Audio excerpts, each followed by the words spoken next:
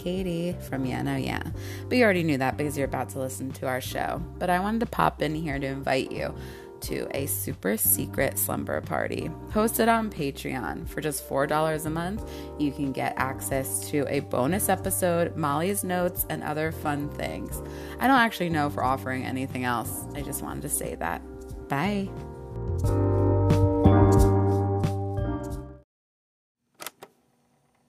Yeah. No. Yeah. No. Yeah. No, yeah. No, no. Yeah. Yeah. No. Yeah. No. Yeah, no. Yeah. Yeah. No. Yeah. I've never, no. Yeah. No, yeah. No, yeah, that really Oh, hey. kind of grosses me out. That was so organic. Thank you. Hi, I'm Katie, and I don't want to be a mom. I want to be a dad. Hi, I'm Molly, and I always mean to put on deodorant, and that should count for something. Mine are always themed, if no one can tell. Yeah, I just go with however the spirit moves me. I love yours. I think that's, yeah, I'm glad that you do a themed one.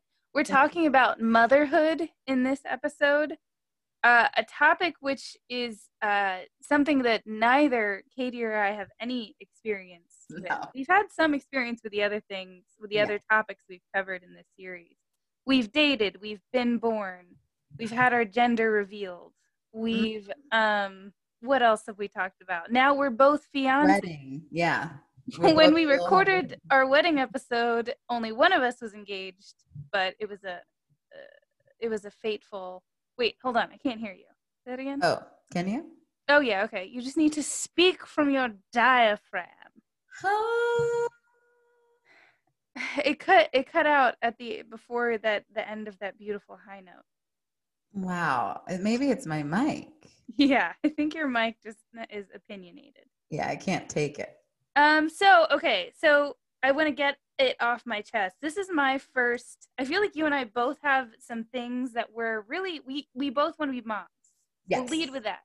We both want to be moms. We're both in our early 30s. We're both staring down the barrel of the gun that is bearing children. Yeah. So, God, even just saying that, just, even though like I really want kids, and I'm not actually that scared of pregnancy or childbirth. Just until I researched for this episode. Oh no. Yeah. What would you say, just off the top of your head, what are your main worries around having kids? Okay, my main worries around being a biological mother would be body stuff, like the physical being of being pregnant, like the body change, the baby inside, gaining a ton of weight, maybe not being able to shed that weight. And then in general, being afraid, one, I'll have a psychopath kid that I have to make a ton of apologies for and help him out a lot. Or two, that I inevitably, I maim my child's mind because that's just seems to be what mothers do. Yeah, I think that you just have to accept that you're going to do a little maiming. Your only job is to try to not maim, but also know that maiming is inevitable. I hope to do more good than harm. And I think already you're doing great. Just the fact that I think that says a lot. Yeah, I remember reading, I don't remember where, but I remember reading there's a statistic that parents who read parenting books are more likely to have happy, well-adjusted children. And it's like, it's not because of the parenting book, it's because they're the type of people who read parenting books who are less concerned. So just being worried, I feel like, is most of it. That's so interesting because those are two things I have given almost no thought to. What are you worried about? So my concerns are, I'm 32. Sure. And if you read the medical literature, there's a lot of stuff about how 35 is when fertility and just having a more high-risk pregnancy, that all starts to really happen. Yeah. Not to say, and that is, if you look at the statistics, first-time mothers being between 35, 39, rates of that have skyrocketed in the past decade even. and especially in the 21st century, obviously people are having kids later and later, and it's totally possible, and as long as you're healthy, blah blah blah. I have no reason to think that I would have fertility issues, but that is what sends a jolt of, oh god, I'm too old. Yeah. Yeah, just the fear that I should have done this 10 years ago is what worries me the most. Yeah. The body stuff, like, I love YouTube for this reason. Like, we're going to talk about mom influencers, and there's a lot of stuff about what moms do around having kids online that is simply awful. But I feel like what gets lost in that conversation is there's so much that's so helpful. Like, I've been following some YouTubers who are first-time moms who just show you like what their stomach looks like, and that hairy line that grows up the middle of Oh yeah.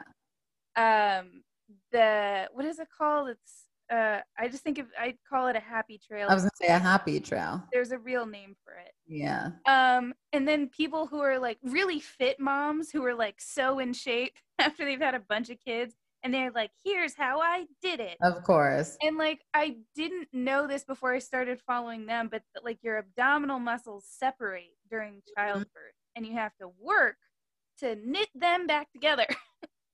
So stuff like that. And now that I've been reading about home births and free births, which we're also going to get into. Yeah, no, it's all grotesque. Where you read about the battleground that is your perineum. And that's what really is just like. As you're saying this, I can feel my perineum.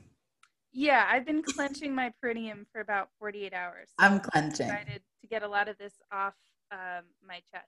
And then something that I'm really interested in talking to you about is all the controversies around different parenting techniques. Yeah. I want to talk to you a little bit about the hilariously awful recent history of like ideas that have shaped parenting. And then just see where you land on some controversial parenting tactics. Beautiful. As soon as I turned 30, I feel like ads know that I have this anxiety around my age, because as soon as I turned 30, I was on Tinder at the time, and it's that app started inundating me with ads about places I could go to freeze my eggs. I remember when that happened.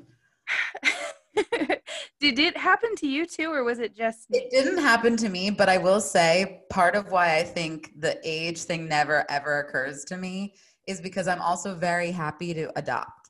Like, right. If I don't get to give a body birth, I'd actually probably be fucking relieved. Right. I'm actually, the more I've thought about it, the more so I want to talk about Mika Stauffer and her adoption tragedy, and reading about that really made me think that I don't want to adopt. Totally. So there's that. Look, we're already just very different moms. Look, that's us. I'm going to adopt your kid. Perfect. I'm just kidding, Molly Jr. I won't let her take you. I also read that this is adding to my stress around this, that there is a term in the medical community for a first-time mother who's 35 or older, and that term is elderly prima gravida. Beautiful. Elderly. Yeah. My doctor once told me if I want kids at 35 or older, it's considered a geriatric pregnancy. Right. That's the other one, geriatric. Yeah. So, of course, like I said, it varies from person to person. There's a lot of health factors that have to do with how late you can safely have kids. And it's all very individualized. But the risks of just general complications. You're just more likely to have a high-risk pregnancy after 35. Although that is changing, and we are becoming more healthy as a species. Yeah, most of my friends who are pregnant or have been recently are 35 plus. See, that really helps me out. Just knowing, so whenever I hear someone is pregnant, I immediately try to find out how old they are. Oh yeah, no, I being my friend might be good luck to being 35 plus and pregnant. Okay, yeah. Just saying. I remember, okay, so you remember when we started this podcast adventure, I was dating someone else. Yeah, I do. And when I had first brought up the idea, just the notion of having kids with him, his first concern was, would I be, before anything, before like religion or names or school styles, the first thing he wanted to know was, would I be willing to have a C-section? Because he had heard that vaginal births result in the loosening of the vaginal muscles.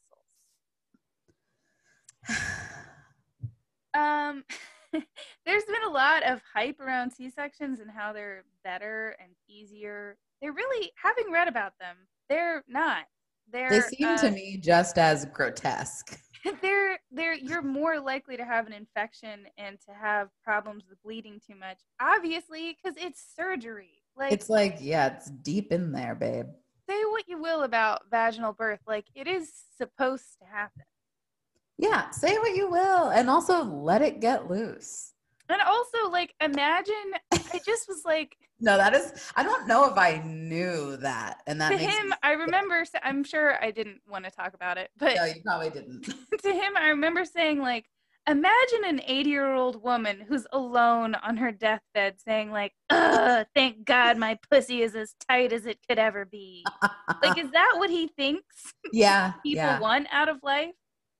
Tight little pussies. Well, some people, that's their main goal. I can't speak for everyone, and for all I know. But yeah, Kegling. I've also read like a lot of, I don't think that there's enough, frankly, research on vaginal tightness post-childbirth.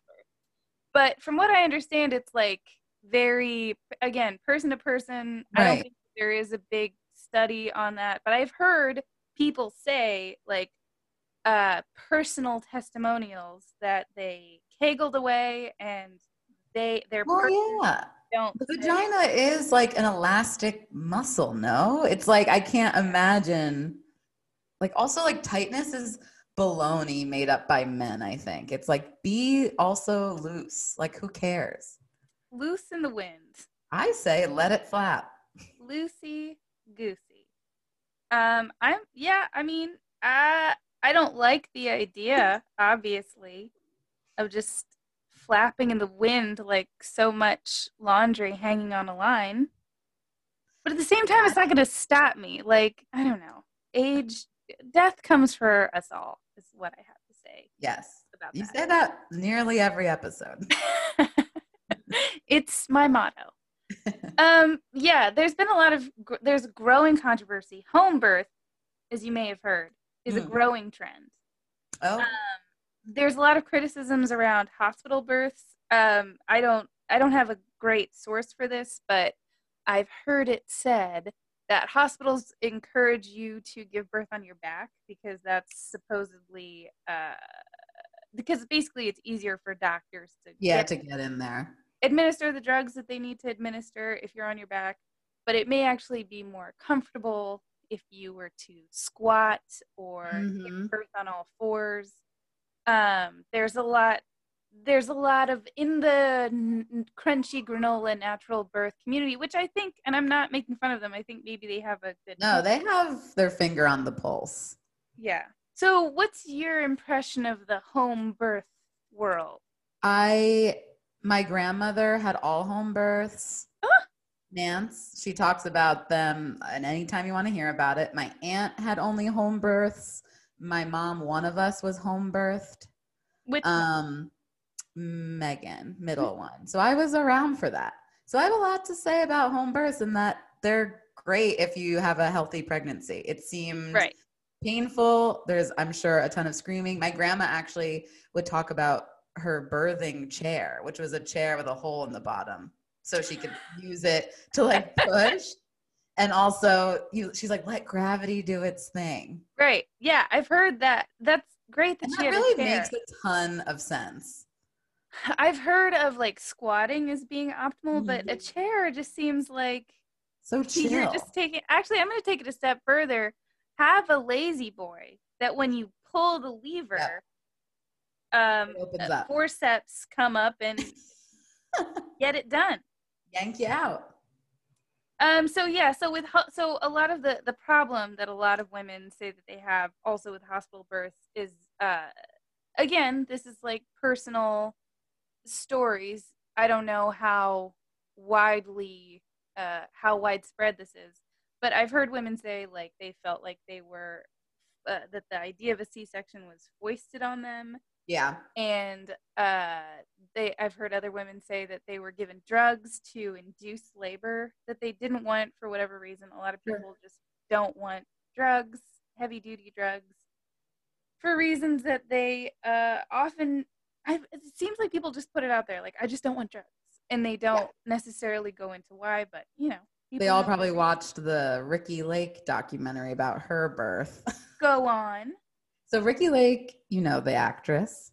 I've heard the name. I know that she had a talk show. She had a talk show, and she was in the original Hairspray. Okay, now I know. Yeah. Like short, heavy-set gal. She was John Travolta before John Travolta was her. She was the daughter. She was John Travolta's daughter. Yeah, Divine was John Travolta. And sorry to school you. I love Hairspray. So she did a documentary about how, I don't remember what child, but maybe her first, she was given an epidural. She, couldn't feel anything. She couldn't feel the push. And then she had a lot of postpartum depression that she, and I guess maybe some sort of holistic doctor, attributed to her not having felt the proper pushing. Okay. And then you follow her on her home birth journey, where you see her go in a tub and push it out and seems to feel not so distant from her child. Okay, I'm glad you know about that, because I had been wondering, like, where does this come from, this idea that, like, you're more connected to your baby if you aren't on drugs when it's born? And I don't think I think we'll both agree with this preface. We don't know shit about anything, and whatever women want to do is fine by us. So I don't know if I don't know if anyone can tell us, because I know plenty of women who have also had epidurals who totally love their babies and feel totally cool. Yeah. Did you know a study shows that women who've had epidurals fucking hate their babiys? And they're not so totally cool. That's like a reductress article. Wait, oh yeah, it's a good one. So home birth. I read a New York Times article about it that was pretty interesting. It said that 37% of first-time mothers and 9% of second-round mothers end up. I like how they call it a round. Like, I'll have another round. Round two. Second-round mothers end up going to the hospital because they're not progressing. So even if you're low risk, there's a good chance, if you've never done this before and you try to do it at home, it may not happen for you. Yeah. So the 2015 study from the New England Journal of Medicine found that the rate for neonatal death and seizure is twice as high for home births, but that's still only a teeny tiny percentage. They said 2.4 births per 1,000, which is a very small number. But it's still, when you hear that and you're thinking about your own infant, I'm sure you just hear like, well, it's more likely that they'll die in a home birth situation. And you think, yikes. Yeah. I wonder, I mean, we certainly don't know. Because I do follow like one sort of home birth, like birthing center, or like at least it's a bunch of doulas like on Instagram, and it just seems like it does seem so great and so safe. So I'm always curious when I hear that it's more likely. I mean, what do I know about it? Well, okay, so midwives and doulas, you could encounter. So midwives, it's like they're all kinds of different levels of midwives. Yeah. Doulas, I believe, don't have. I could be wrong, but they don't have the same medical certification that midwives do. And midwives can be, very highly trained professionals. And there are different levels of midwives that you can look into. And some of them, they're in birthing centers. So it's not really a home birth, but it's still like not a hospital. You could still. Something in between. Maybe there's a birthing tub that's big in home births, is getting into a tub. It's supposed to be more comfortable and reduce the likelihood of perineum tearing. The Also, scary doesn't it part. sound nice to sit in like a warm tub of water and do your thing? I'm sure that the amniotic sac that they come out in preserves them, but I still want someone to walk me through those few moments when your baby's head is underwater and they're not yet totally out. Where is the oxygen coming from? I Are think we in it's a so fast that like it doesn't matter. okay? It's like from what Okay. I've seen, those babies shoot right out like little oiled up watermelons in a pool. Okay. See, now I'm swinging back toward I definitely See? want to give birth in a pool because you said watermelon. But yeah, but another point that's I think important is that insurance companies will not cover home births because according to insurance, those aren't medically appropriate. Interesting. What do you know? The man doesn't want us to, you know, Do what we want. squat in a kiddie pool. Um, but so if you pay a midwife, a home birth could cost between $1,000 to $5,000. Yeah. And that includes some of the supplies you need. And some of That those sounds great. supplies, Katie, include condoms that you fill with ice that you use on your vagina perineum area because it's so raw. Again, nothing scares me except the perineum stuff. Well, you don't want to tear from tail to tip. No, no, but it's so common. I'm Um, seriously clenching I know, so but hard. okay. So here's the thing that we need to distinguish. Okay. Do you know the difference between a home birth and mama a free birth? No, I don't want. Do I want to know? No, but I'm going to tell you Ah. anyway because I read about it and I saw pictures and now you need to know about it. So, Okay, our can you friend, also add really quickly about how, like the pricing? So like even if it's 5 grand, a friend of mine that had a baby, they put on her hospital bill skin to skin contact. They oh, charged yeah, her. okay, I've heard So about just as a that. quick side note, like at least you know what you're getting with the doula. It's $5,000, but everyone's gonna rub your belly and sing around you and put your boobs on whatever. And in the hospital, you're gonna get charged money to touch your child. Yeah, and it's things like that where again the pendulum is swinging back I toward know. fuck you. I don't need whatever these beeping machines are. I don't know what they do. I'm Heck very primal. okay, now tell me about Okay. this free birth. So Freebird, so our friend Annie turned us on. You'll all remember her from the dating episode. She turned me on she's turned me on to all my favorite Instagram weirdos. Oh yeah. And she sent me this one who's like a young living essential oil multi-level marketing mom influencer. Hmm. Like, look at me, look at my perfect life, buy my oils. I'm insane. I'm from Australia. I relocated to Texas. Look at my 3 perfect children who I don't allow to eat candy. God, I'm a good mom. Watch me dance. All of these free birth people are so into filming themselves dancing. Oh, I know. And having watched them pull fetuses out of their vaginas that are covered in poop and blood, the dancing bothered me more. They're just okay, I'm gonna do it for Katie, and she's gonna Okay. describe to our listeners the type of dancing I'm doing. Okay. Okay. She's okay. So it's like a slow body roll, touching of oneself, hands above head. Now going down her body, very snake like. But Yeah. imagine I'm covered in infants. No. Oh, almost knocked over my desk. But yeah, they're just constantly gyrating and constantly gyrating. I'll leave it That's at all that. you need to say. So okay, so this insane woman, turned reblogged, like something my mom would say. She posted an Instagram story from The episode another. also turned into our mothers. Yeah. Well, I mean, hey, I'm drinking that wine happened. and you're saying reblog.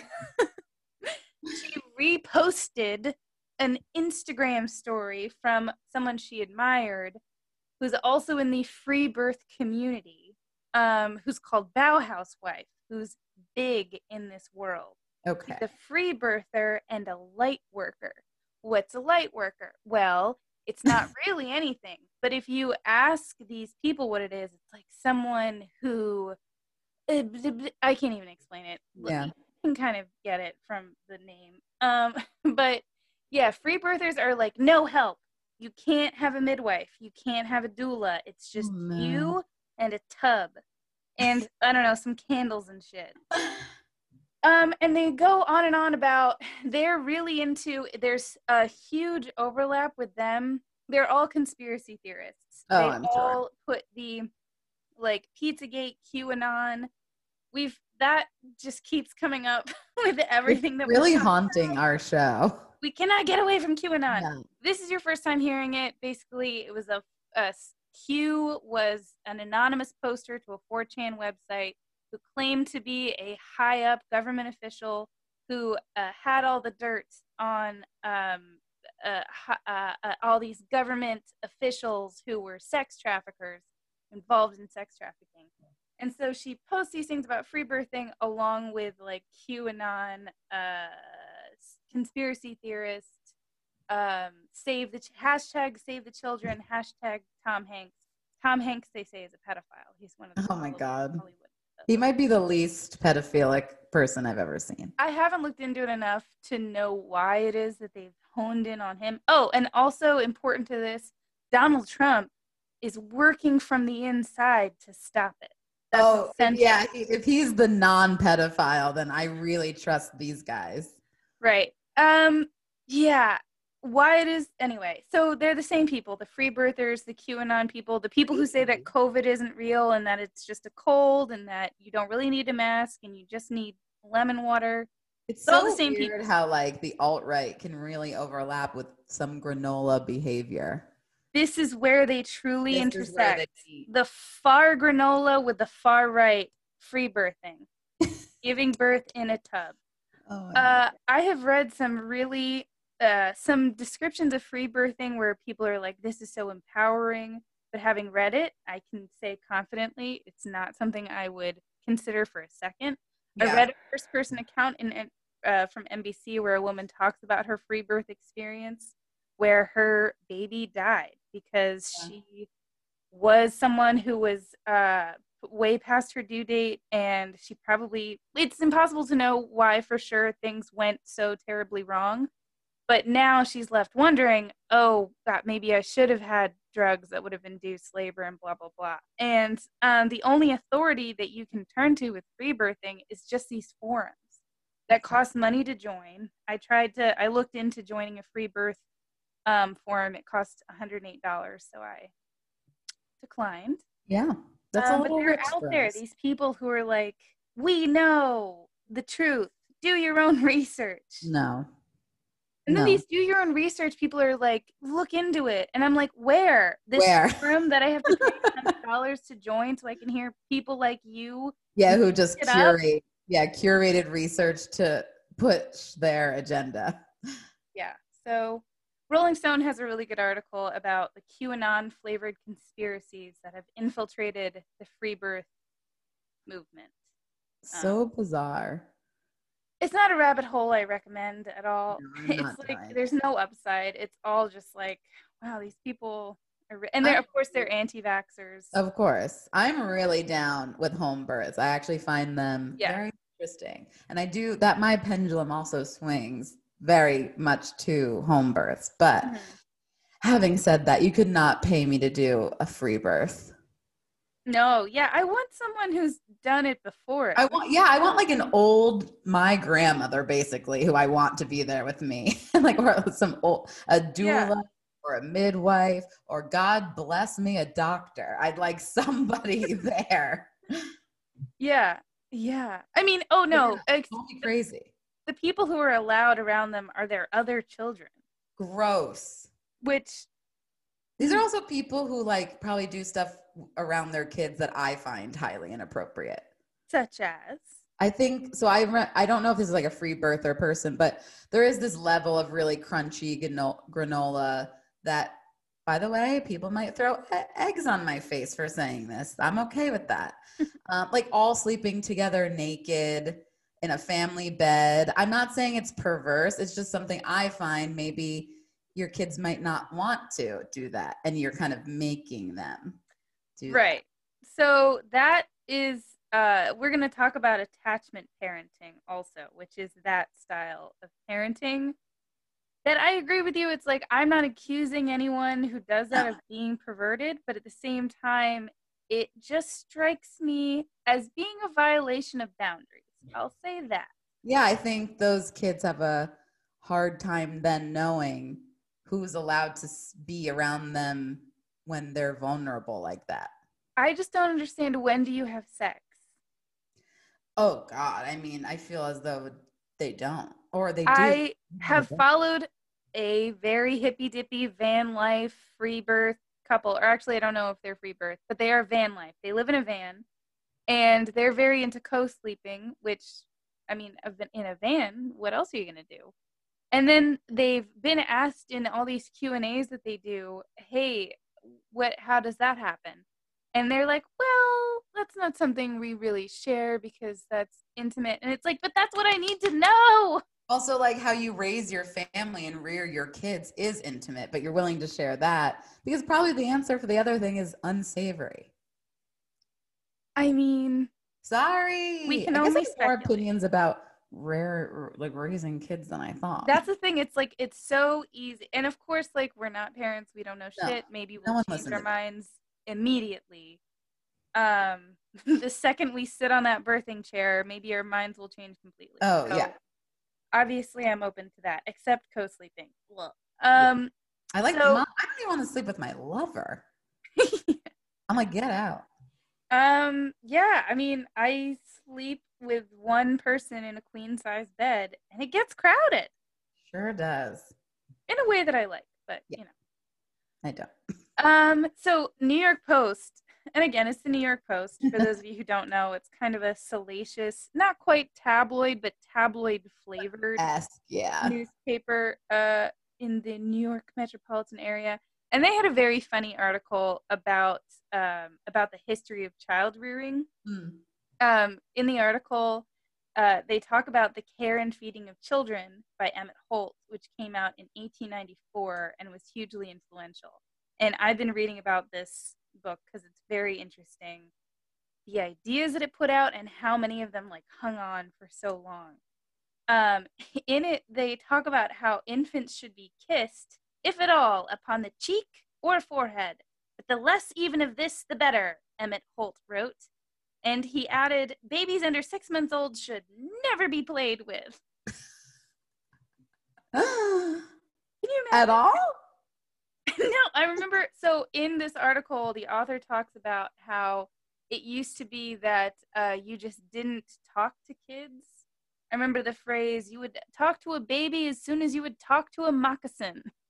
Oh my God. Because they can't talk. They don't get shit to say. But don't they need to hear you? So now the idea that's put out there by research is that children learn language by hearing it, and the more you talk to them, the easier they'll pick it up.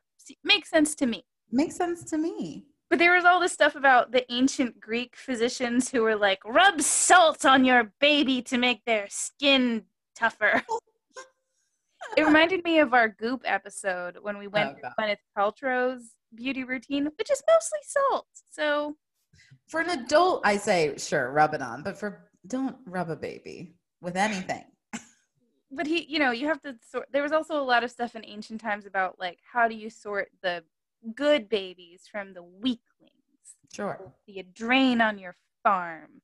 Look, I get it now. Right. In these days. So this Emmett Holt guy was the first one who was like, if you hear, or I don't know if he was the first, but he put it out there that when you hear a baby crying at night, what do? Leave it. Yeah. Just let it figure it out. People don't so much like that anymore. And his idea was very strict. Like, you can't, if you go and comfort your child, they'll be soft losers. You're ruining their life, basically. Yeah. Attempt to see what they're crying about. So then this was softened in 1985 with Richard Ferber's Solve Your Child's Sleep Problems, where he proposed something similar but not quite as harsh, where he was like, go in, check on your baby, maybe rub their back, but don't pick them up. Okay. Because they need to figure it out. Right. How to self-soothe and put themselves back to sleep. And that kind of makes sense, but now people conflate the two and they're not really the same. Richard Ferber didn't really say, cry it out. Right. He said maybe just don't carry them every time. Right. Don't totally jostle them around and maybe wake them up. I read something the other day. I forget. I'll send the link, but it was like, there's a study that obviously babies cry to see if you'll go to them. And when you do the sort of ignoring method, right, they eventually do stop crying. Maybe on, let's say, night 1 and 2, they cry. Mom is stressed. There's a lot of like cortisol built up. And then on night 3, the baby doesn't cry because it knows it won't get the mom. But apparently the stress level and the cortisol level is just as high for the baby as night 1 and 2. It's just now not making noise, which made me cry reading that. Yeah. It's just like being quiet and sad. Oh my God. I want to actually die right now. Yeah. But so that's like also to be considered in this. Yeah, it's like a question of, I guess back in the day, it sort of made sense that we wanted like really tough babies, but now we have room for pushovers. I want the softies, I think. Yeah, maybe we want a softie. Mm-hmm. So the other thing that sleep training, hugely controversial. Parents today have a lot to say about it, and a lot of fights will break out in parenting corners about how to teach your kid to sleep. Breastfeeding is another area where it is just so fraught, so terribly fraught.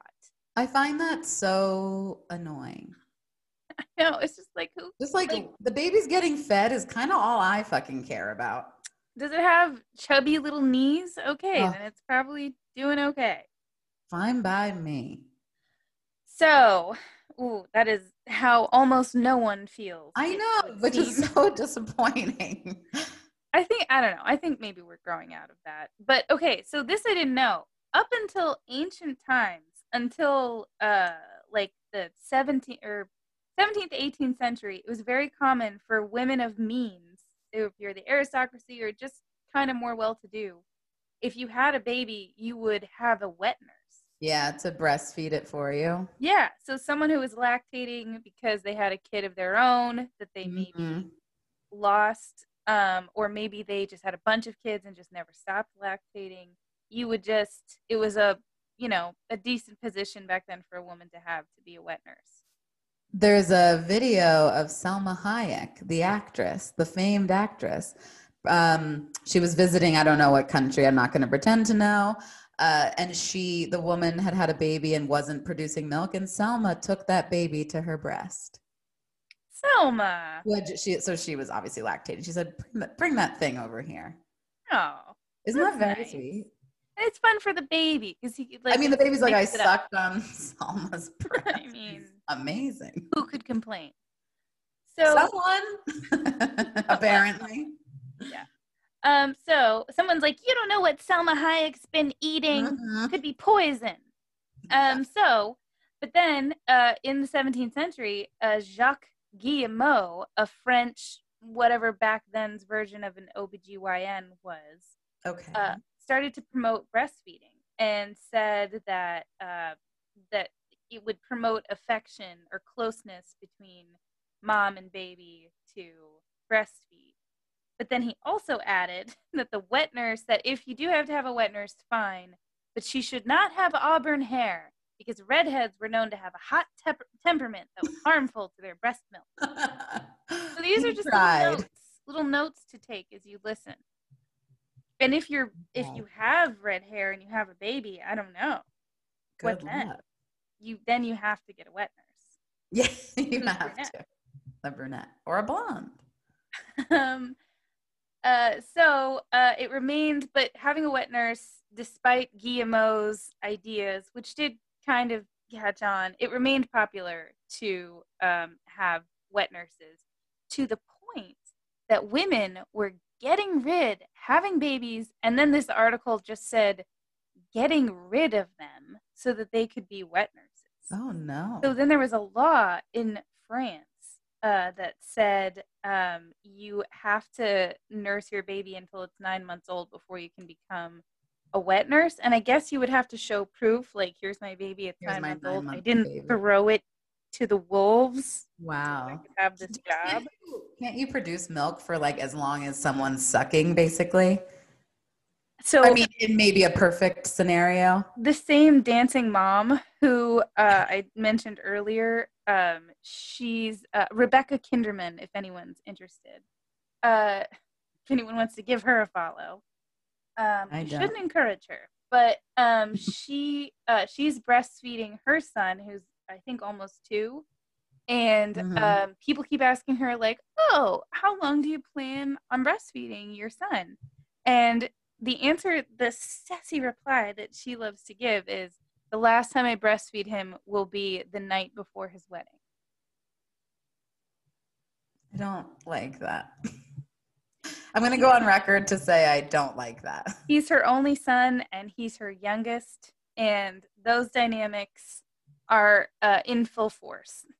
They're there for all of Instagram to I am going to have to look her up after this, but I will not follow her. Yeah, well, yeah, that's for the best. I'm an addict to you love anti-vaxxer kind of weirdos. Stuff. I have to keep an eye on where the anti-vaxxers are.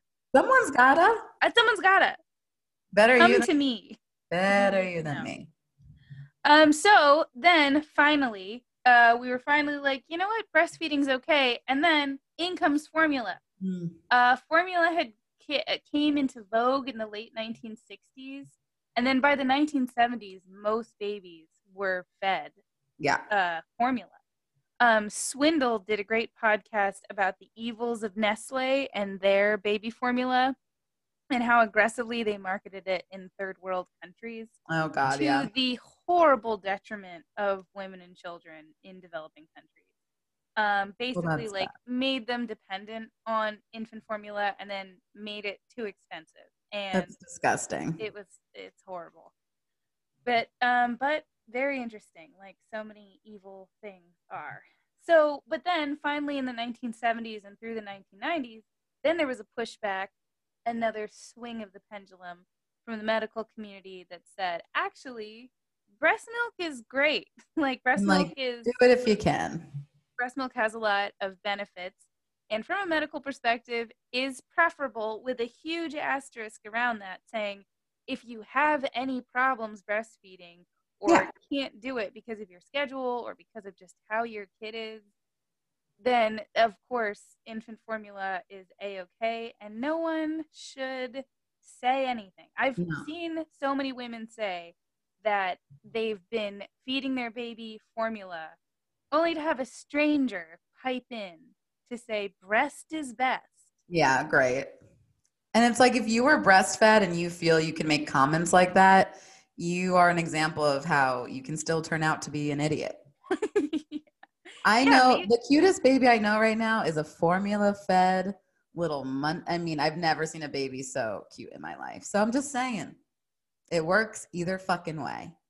I've seen vegan babies who are quite plump and adorable. Yes. There's no recipe for being cute. No, that we know. As far as I'm aware. So, moving on from breastfeeding, going back to attachment parenting. So this is a thing that I think is coming into vogue now. It seems to be not exclusive to the anti-vax community, but there's a lot of overlap there. So they say breastfeed as long as possible. Breastfeed whenever your kid demands. Like whenever they reach for you or seem to want you in any way, boob out. Aggressive breastfeeding. Guerrilla breastfeeding. Unstoppable breastfeeding. How would you ever put your boobs away? I feel like kids must want. You do not. Right? They're just out and flapping. You also, in attachment parenting, you co-sleep with your kids, which we already kind of talked about.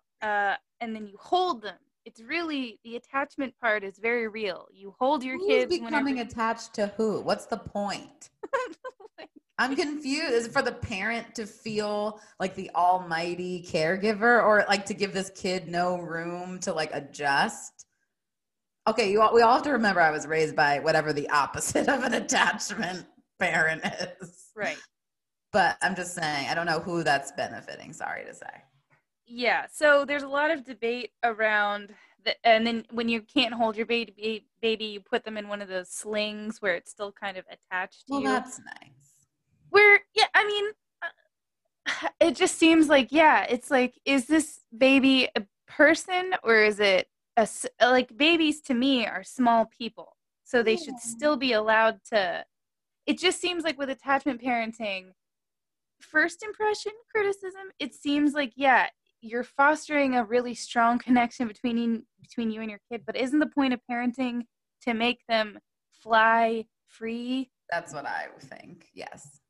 There's Again, also a non-mother. Next time you see me, if I ever have a kid, they're both attached to one on right. each tit, and I don't let them go. So who knows? This is from Right. a non-mother. Right. Yeah, maybe you'd rather sleep in the bed with your kids and just never have sex again. I'm sure some people have that It experience. sounds inaccurate, but you never know. You never know. So Mayim Bialik, who played Blossom. I know who she is. She played Blossom in, what is the name of that show? Some hit show from way back when. Is this show called Blossom? I think like Life According to Blossom or something like that. Or maybe it's just called Blossom. She's also in The Big Bang Theory, my grandmother's favorite television show. Everybody's grandmother's favorite. Yeah, it has to be. So she is noteworthy because in between those two acting gigs, which were pretty far apart, she went and got herself a neuroscience degree. Amazing. Yeah. So she's a pretty interesting person, and she has promoted the neurological benefits of attachment parenting, which admittedly I did not look enough into. So maybe there's just a whole flavor of this that I'm missing out on. I'm sure there are benefits. She came under, so she got a lot of, obviously, anyone who puts their parenting methods out in the world is going to get a lot of shit. Yeah. And her shit came when she and her husband got divorced, and everyone was like, well, no fucking wonder you have your children attached to you at all times. Where does that leave room for someone else for, any other kind of relationship? Unless her goal was, and this is true for some women, she just wants to be a mom and not a wife, which sounds fine. Who knows? But who knows? She was like, hey, that's attachment parenting had nothing to do with our divorce. I believe that too. I believe she's the neuroscientist, not us. She's the neuroscientist, not us. So also another thing that these people are all into. I'm scared. Elimination communication. Elimination communication. So you have babies. They're wearing diapers. Okay. They're using their diapers. They're pooping. They're peeing. They're getting diapers messy. Do they have to be? Some argue that babies can, once they're, I don't know what the age is, but at some point they indicate to you that they have to go. And then you hold a container under their genitals and butt. And and you squeeze them like toothpaste tubes. and then you don't have to deal with a diaper. You just have to deal with a poop bowl. A bowl which is so much easier. I remember watching in theaters the movie, I think it's just called Babies, and it's like that Disney documentary that follows these 4 fucking cute ass babies. Loved that movie. Oh, it was so good. And what really sits with me, and because I respected it so, and I was like, this makes sense. I don't remember which baby it was, but the baby was like non-clothed, and it was on the mother's lap, and it felt very natural and communal. And the baby pooped, and she literally wiped it off her lap, and they just kept hanging out. That was the Kenyan mom. The Kenyan mom. That I was like, yeah, this vibe, like, what isn't a baby's poop but milk, right? It's like Right. there's nothing gross. Right. And just it's not like we eat animals and stuff that maybe it makes for grosser poop. And it just seemed like, yeah, I like the idea of a naked baby hanging out with you and let it go when it needs to go. You don't have to put a bowl under it. Okay, I disagree. I mean, I'm not saying I want my child to poop on me, but if it happens, I'm going to say that's okay with me. I'm going to tell your kid, your mom told me she wants you to poop on her. She's begging for it. Between you and me. Okay. So yeah, as we discussed, your mom was more of the opposite of attachment parenting. I would describe her style as more of a free range approach. Free Range Kids by Lenore Skenazy in 2010 was a book that came out and then became, according to the Free Range Kids website, a national movement sparked by the incredible response to the book. And the fact that the author let her 9-year-old ride the subway alone in New York City. So the idea behind Free Range Kids is that we've gotten too helicoptery and we don't let kids do anything on their own, and how will they develop and figure things out? It's the hard opposite of attachment parenting. Yeah, I think I think my mom, like my childhood, you know, veered on a little bit more neglect than just free range. I don't think my mom read it in a book. No, I think she didn't. This book came out in 2010. Yeah, so no. Your mom She was a pioneer of her time. I remember like that part of like being a kid, I don't remember all that much, but obviously I did not have any helicoptering. But I'd be remiss if I didn't say that Nick and Nancy, who did properly raise me into the fine adult you see before you, my grandparents, what my grandma would do that I thought was like a nice balance between some sort of attachment and also free range was she always let us make, like me especially, make my own little kid decisions. Like if I wanted to pour a bucket of water on the floor, like nothing bothered her. And she was like always right there to be like, next time we'll do this. Next time we'll try that. Like, so it was such a gentle, like background support. I think background supportive is the type of parenting I will be. Yeah. And that I strive to be. I don't know what it's called. Maybe I'll write a book. Yeah. Now I can't wait. Background support. Background parenting. Background parenting. Like it's like background music. It's like you knew she was there. You could look and there's Nancy. But it's like she also was like, give it a try. Don't put your hand on the stove. Right. And I think that sounds great. But what we're referring to with the free range in Katie's childhood, do you want to talk about walking to school on your own? I would always walk to school. I took the subway when I was a kid by myself at like how old? 5, 6. You would take the subway at 5 and 6? 5 sounds young. I'm gonna say, what are you in like first or second grade? Like 7 or 8? 6 or 7. Yeah. So that sounds about right. And subway.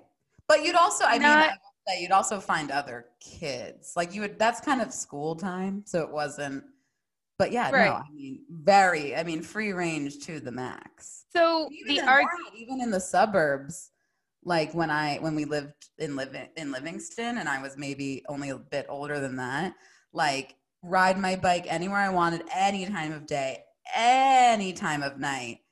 As a very young kid, just like zooming around, doing whatever. I don't like that one bit.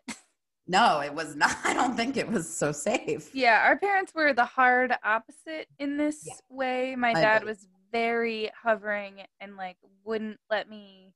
I was never out of anyone's sight. And on all fairness, Ben, look at us. But neither of us were murdered. And I think that that is a persuasive argument for the middle way. I think the background parent. The background parent. We're writing a book. We're writing a book. We're writing a book before we have kids. That's key. It's called Back Support.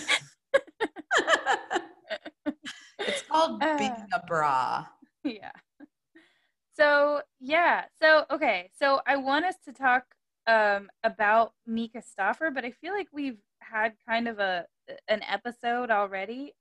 Maybe we should do that as a Patreon episode. I think that should be a Patreon episode. So if you aren't already one and you feel tantalized to join, use this as a cliffhanger that you can join Patreon and get the now's a great time to join because Katie and I are coming to the end of the list of episodes we thought of for season 5. So if you join now, you'll only be in it for a couple months and you'll get to hear our vast catalog of insane nonsense we've put out, of which there's Patreon. There's plenty. The long Furby episode haunts me. The long that's like my fever dream episode. Yeah. So we're gonna talk about Mika Stauffer and her ill-fated adoption and the thoughts it made me have about adoption in our Patreon episode. There's a whole, if you don't want to listen to us on Patreon, there's a whole bunch of YouTube videos. Yeah, YouTubers did a good job covering that. Yeah, dedicated to this mom who the Cliff Notes is she used her adopted son, some would say, some have speculated as content, and then gave him up once his disabilities, which he had sought out a disabled child, but once his disabilities got to be too much, he was rehomed. And yeah, look for our thoughts on that on Patreon. It's chilling. Yeah.